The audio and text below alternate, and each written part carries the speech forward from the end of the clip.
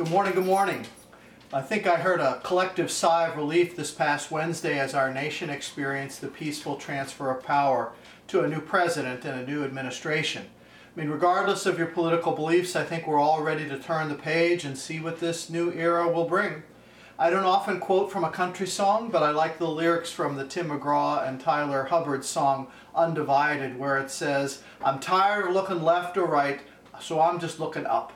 Looking up. To me, that echoes the words of the Apostle Paul in Colossians 3, where he says, "Since you have been raised with Christ, set your hearts on things above where Christ is, seated at the right hand of God." In all things, that's good advice. Let's look up to the Lord Jesus, see him high and lifted up as our rock and our cornerstone, as our hope, as our reason for being, the one who transcends our earthly squabbles and whose kingdom rules over all. And as to our personal behavior in the coming season, this is how I think God's Word would challenge each of us to act, challenge each of us to treat people. It's very simple. Psalm 34, verse 14, seek peace and pursue it. That's it. Seek peace and pursue it. Or as the New Living Translation puts it, search for peace and work to maintain it. Work to maintain it. We all have a job to do when it comes to making the future better than the past. We all have a part to play, a responsibility to work for a better future. So use that verse in the coming months as the filter for how you talk with people, how you talk about people, how you spend your time and energy, where what you post on social media and all the rest. Are you seeking peace and working to maintain it? If not, then you're out of step with God's will. So let's all seek peace and work to maintain it. Okay, our scripture this morning is from Acts chapter 18, verses 23 through 28. If you'd like to turn there in your Bible. If you've been with us for a while, you know that we're going through the New Testament book of Acts, which tells the story of the growth of the church. We're in the last few chapters, which now follow the exploits of the Apostle Paul, as he journeys around the rim of the Mediterranean Sea, spreading the gospel and planting new churches.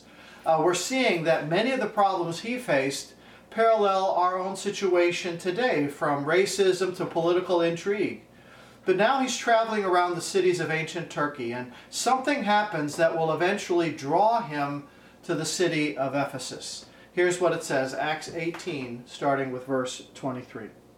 After spending some time in Antioch, Paul set out from there and traveled from place to place throughout the region of Galatia and Phrygia, strengthening all the disciples. Meanwhile, a Jew named Apollos, a native of Alexandria, came to Ephesus. He was a learned man with a thorough knowledge of the Scriptures. He had been instructed in the way of the Lord, and he spoke with great fervor and taught about Jesus accurately, though he knew only the baptism of John. He began to speak boldly in the synagogue, and when Priscilla and Aquila heard him, they invited him to their home and explained to him the way of God more adequately. When Apollos wanted to go on to Achaia, the brothers and sisters encouraged him and wrote to the disciples there to welcome him. When he arrived, he was a great help to those who by grace had believed. For he vigorously refuted his Jewish opponents in public debate, proving from the Scriptures that Jesus was the Messiah. May God add his blessing to this reading of his word. When I was a kid, I loved to get up early Saturday mornings before my parents were awake and go downstairs to the family room to watch cartoons. I especially loved the Bugs Bunny show and all the characters that came along with it. You know, Daffy Duck, the Tasmanian Devil, Foghorn Leghorn. Explains a lot about me and my sense of humor, and poor Donna has had to put up with that all these years. But there's one cartoon character that really stands out in my mind today. Wile E. Coyote. Do you know him? Poor guy, out in the western deserts, all he wanted to do was catch the Roadrunner, have a little chicken barbecue. Can't blame him for that. But the Roadrunner was always too fast. Wile E. Coyote could never catch him. The Roadrunner would just kind of leave him in a cloud of dust. Well, Wile E. Coyote sort of saw himself as this genius inventor. And so he'd come up with some wild contraption to up his speed and gain an edge on the Roadrunner. In every episode, some new gizmo from the Acme company would arrive in a box and he'd put it all together. One week it would be a rocket jetpack. The next week a helicopter made out of an old washing machine. Or then maybe atomic powered rollerblades. Something that would give him that extra speed. But nothing ever worked out the way he planned. The Roadrunner could run so fast he could practically defy the laws of gravity, travel from one flat-top mountain mesa over a deep valley and land safely on the other side. But when Wile E. Coyote chased after him, he'd get about halfway across the chasm and his jetpack would run out of gas, or his homemade helicopter would fall apart, or his atomic skates would just blow up. And he'd hang there in midair for a second or two, just kind of helpless, until the laws of gravity finally kicked in, and then all you'd see was Wile E. Coyote's body getting smaller and smaller and smaller as he falls to the bottom of the deep canyon. And then just this little poof of dust at the end. He'd always make it halfway. Sometimes going halfway is a bad idea. Times when halfway is just not good enough. Trying to leap across a canyon, you want to make it all the way. Or an airplane. I don't want to be on an airplane that only makes it halfway to its destination. Or when a child is sick, you don't want to make it halfway to the bathroom, right? And faith in Christ, that is also one of those things where you don't want to go just halfway. Halfway doesn't cut it. Halfway isn't good enough. Halfway ends up in a puff of dust at the bottom of a canyon. Halfway faith is a real problem today. And it was a real problem in the early church as well. The section of Acts 18 that I just read is the first of two similar stories about halfway faith. And this is a good example of how the chapter divisions in the Bible are sometimes arbitrary. When Luke wrote the book of Acts, there were no verse numbers or chapter headings, no paragraph divisions. He just wrote everything straight out. The chapter and verse numbers were added later to help people in their study of Scripture. The chapter headings are not divinely inspired and can sometimes be in the wrong place, and this, I think, is one of them. This story of Apollos is so closely connected to the next story that begins chapter 19 that the two should actually go together. Because in both passages, it talks about people who have a sincere faith, but they weren't where they needed to be. They had an incomplete faith because they only knew or only understood the baptism of John. Well, do you remember John the Baptizer? He's the prophet who came right before Jesus, sort of his forerunner, who baptized Jesus and actually helped launch Jesus' public ministry. Go back and read chapter 1 of the Gospel of Mark if you want to get that background, Mark chapter 1. We sometimes forget that John was a big deal. I mean, a huge deal. Massive crowds followed him before Jesus came on the scene. He was a phenomenon. He was a fiery preacher who boldly told of the coming of this Messiah, who said that people better repent, better get ready for this new king. John's message, it doesn't hit us today like it hit the people back then because, we have this kind of full screen view of what God was doing in Christ.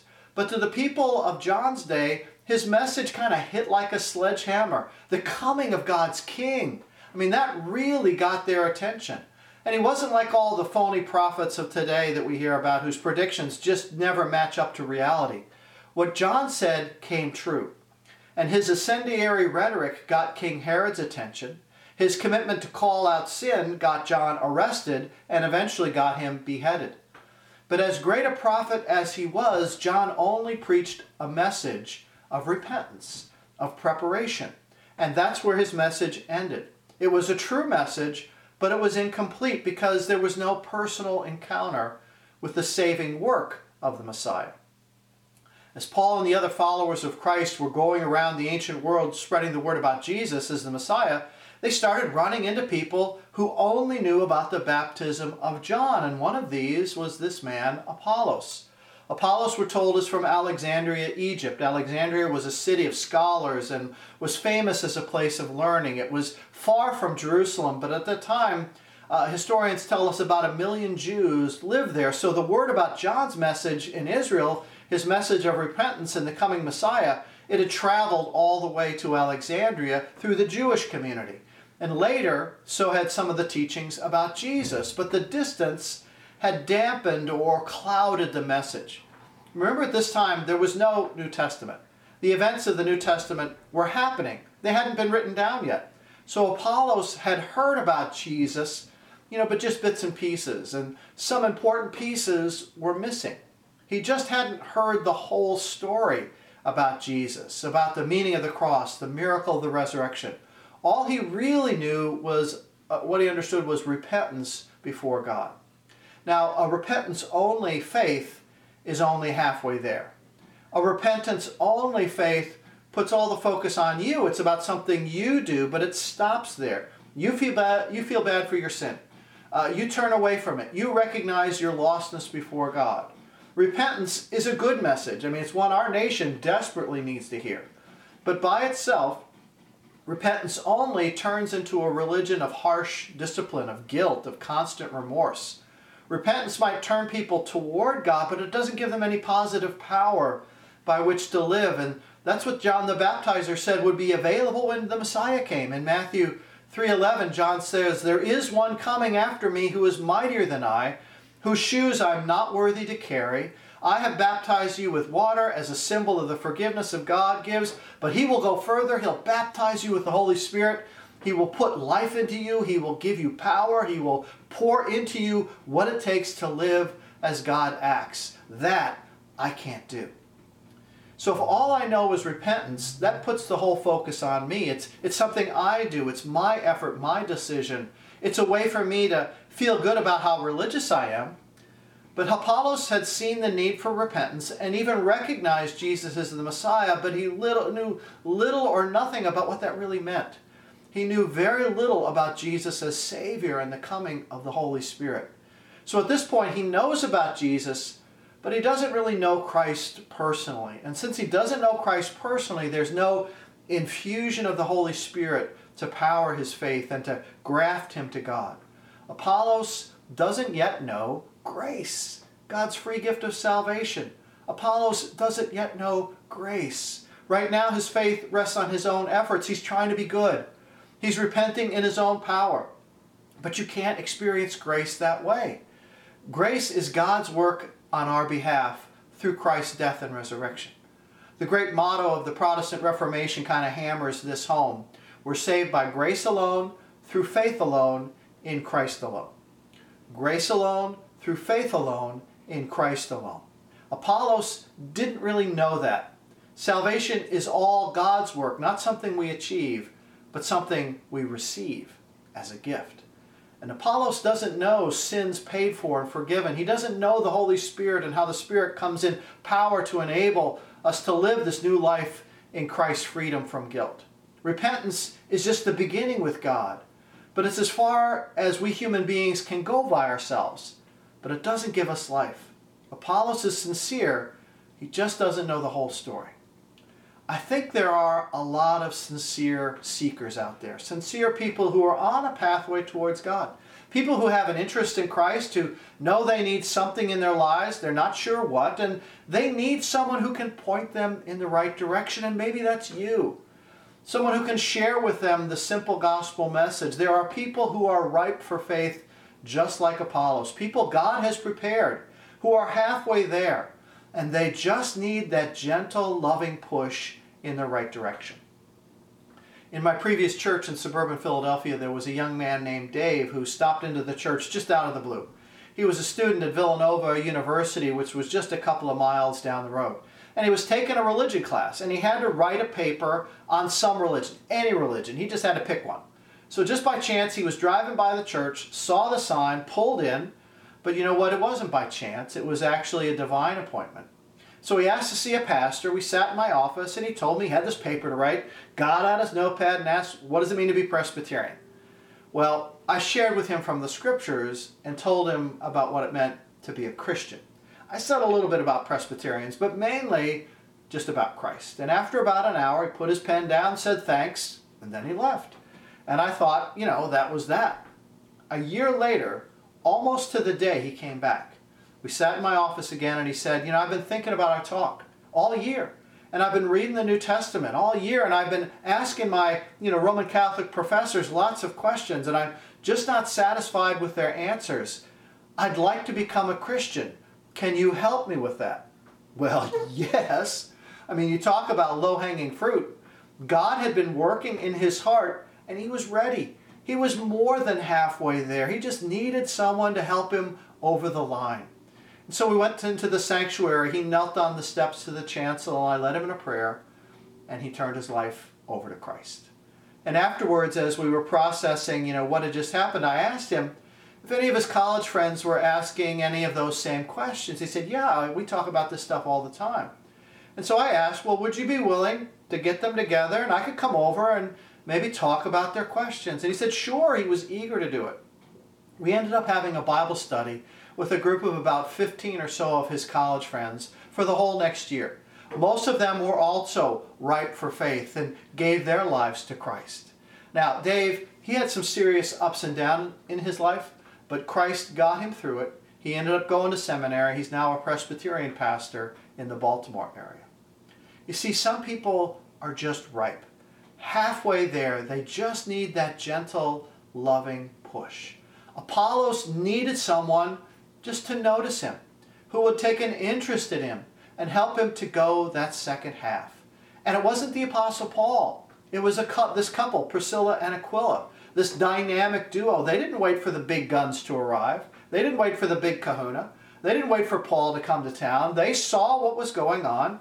They saw the opportunity. They took it. Their eyes were open, and when they saw an opportunity for Christ, they took it. I love verse 26. It says, when Priscilla and Aquila heard him, they invited Apollos to their home and explained to him the way of God more accurately.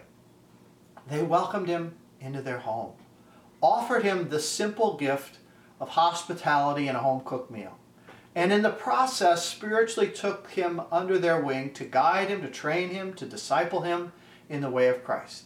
In a very condensed way, that one sentence describes the beautiful process of building a spiritual friendship that leads a person to a deeper, full relationship with Christ. Do you think you could do that? Do you think you could do that?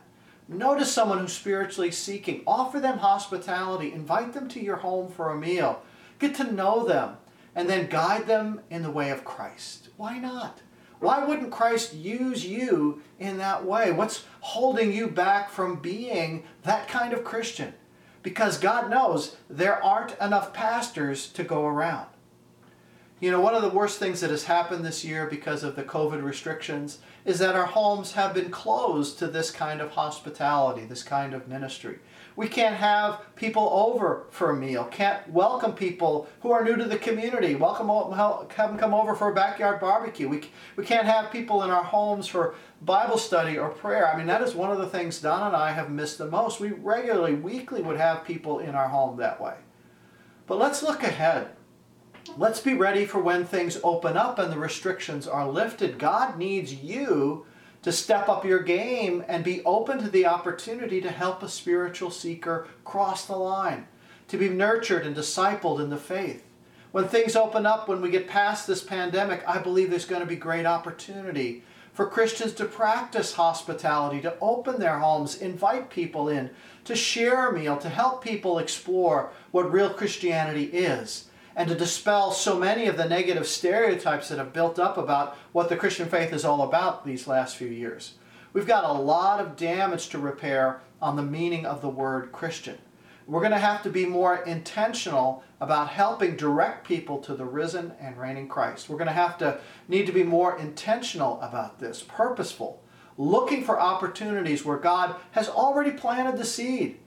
God just needs you to be on his team, eyes open, eager, able, willing to reach out and extend yourself to others.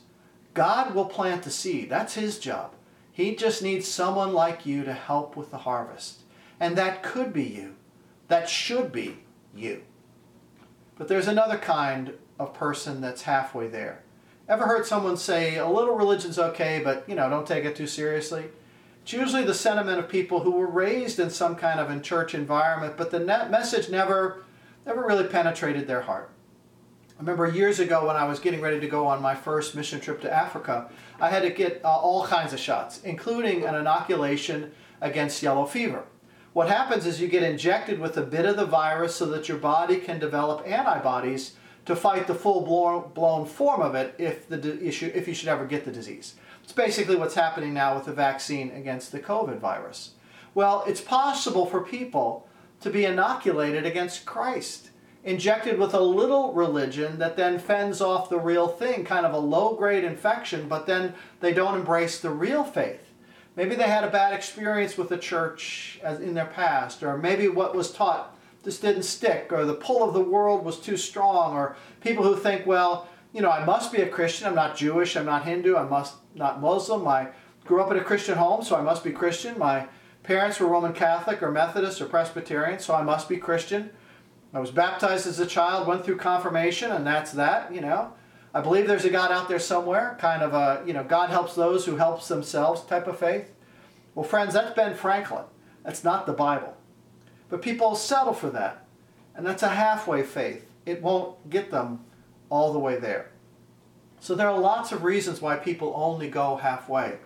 But that kind of religion is actually hard. There's no joy in religious duty, no power to overcome, no new direction or vision for life, no connection to the living Savior. That kind of religion, it's discouraging. That's why people drop out.